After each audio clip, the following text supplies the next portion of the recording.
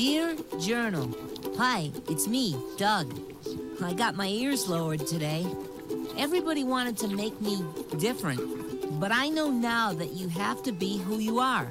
'Cause if you're not who you are, then who are you? Hey everybody, it's Kendall. This is another Dear Journal.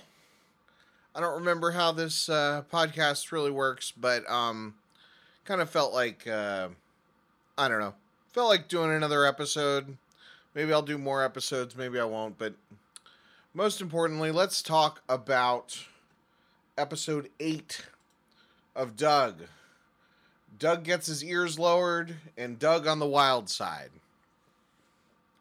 So, if memory serves, I was pretty down on Doug when I recorded the last episode like a year ago or whatever.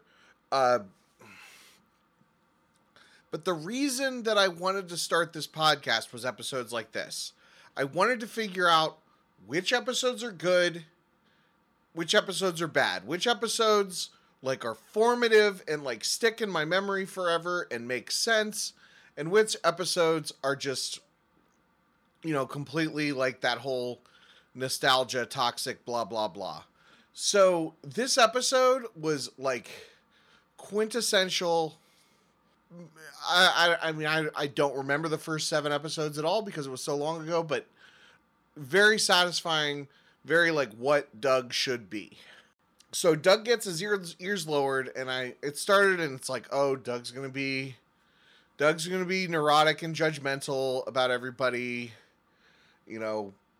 where his because sometimes his sort of his self-consciousness, he's so selfish, he doesn't realize how he's hurting other people. There is a moment in this episode where his sister, she takes him to her hair cutter place, and he just leaves, and she's like, Doug, where'd you go? And it's like, he's in 6th grade and she's in high school. Like, she should be, like, she's probably in charge of keeping an eye on him, but he just runs off. Anyway, but at the same time, this episode just captures a certain relatable fear. It feels real in a way that some of the previous episodes haven't. When you're a kid and you've been doing something the same, your whole life. So Doug has had the same guy cut his hair for his entire life. This barber in Bloatsburg or whatever. And now he's at an age now where maybe he's got a little bit more responsibility and a little bit more independence, so he's kind of in charge of figuring out where he's going to get his own haircut. His parents aren't involved in this decision, so he goes out, and Mr. Dink recommends a place that's Mr. Dinkish, and Judy recommends a place. Skeeter suggests a place at the mall where somehow somebody is going to cut his hair so that he has moose antlers. And then, he finds just a nice little barber shop like the one he did before. It just is, I don't know. I mean, maybe, those that know me, I have long hair. I've never gotten the hang of not being nervous when I get my hair cut. Just because that if they screw up your hair, or they don't do something, like, you're just gonna have a bad haircut for like all eternity. It's super nerve-wracking, and like when Doug is at the mall haircut place and he's waiting nervously for his name to be called, it's just like completely that's exactly what it's like. So great. That was a great one. And then Doug on the wild side, where we meet Doug's grandma. She's definitely the most developed, most real character that we've seen, at least as far as guest stars so far.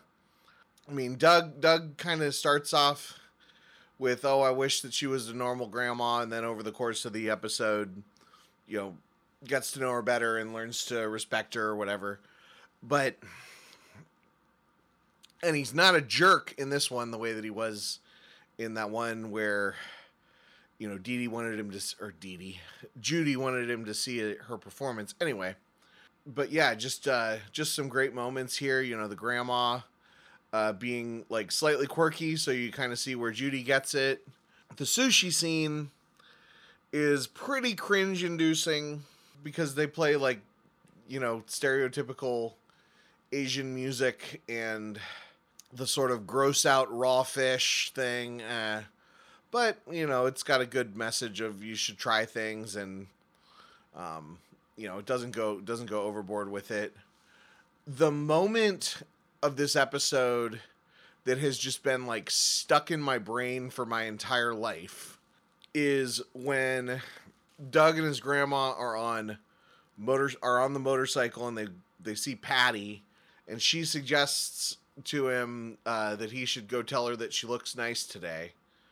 First of all, she does another great character moment when she says, you know, when I was young, I liked it when young men said nice things to me. It's like a reminder that this, you know, mentor figure, you know, she's the grandma. You don't think of her as being a sexual being. And, you know, she mentions, you know, that she once was a little girl. Adds depth to the character. But Patty says, or in Doug's fantasy of walking over and, you know, you look nice today, and then Patty's like, oh, so I don't look nice any other days? And, you know, and just like that nightmare moment. I don't know what it is about it, but that scene is like one of the most memorable scenes in all of Doug for me. Yeah, pretty good stuff. We'll see where it goes from here. Thanks everyone for listening. Hopefully we have more episodes to come.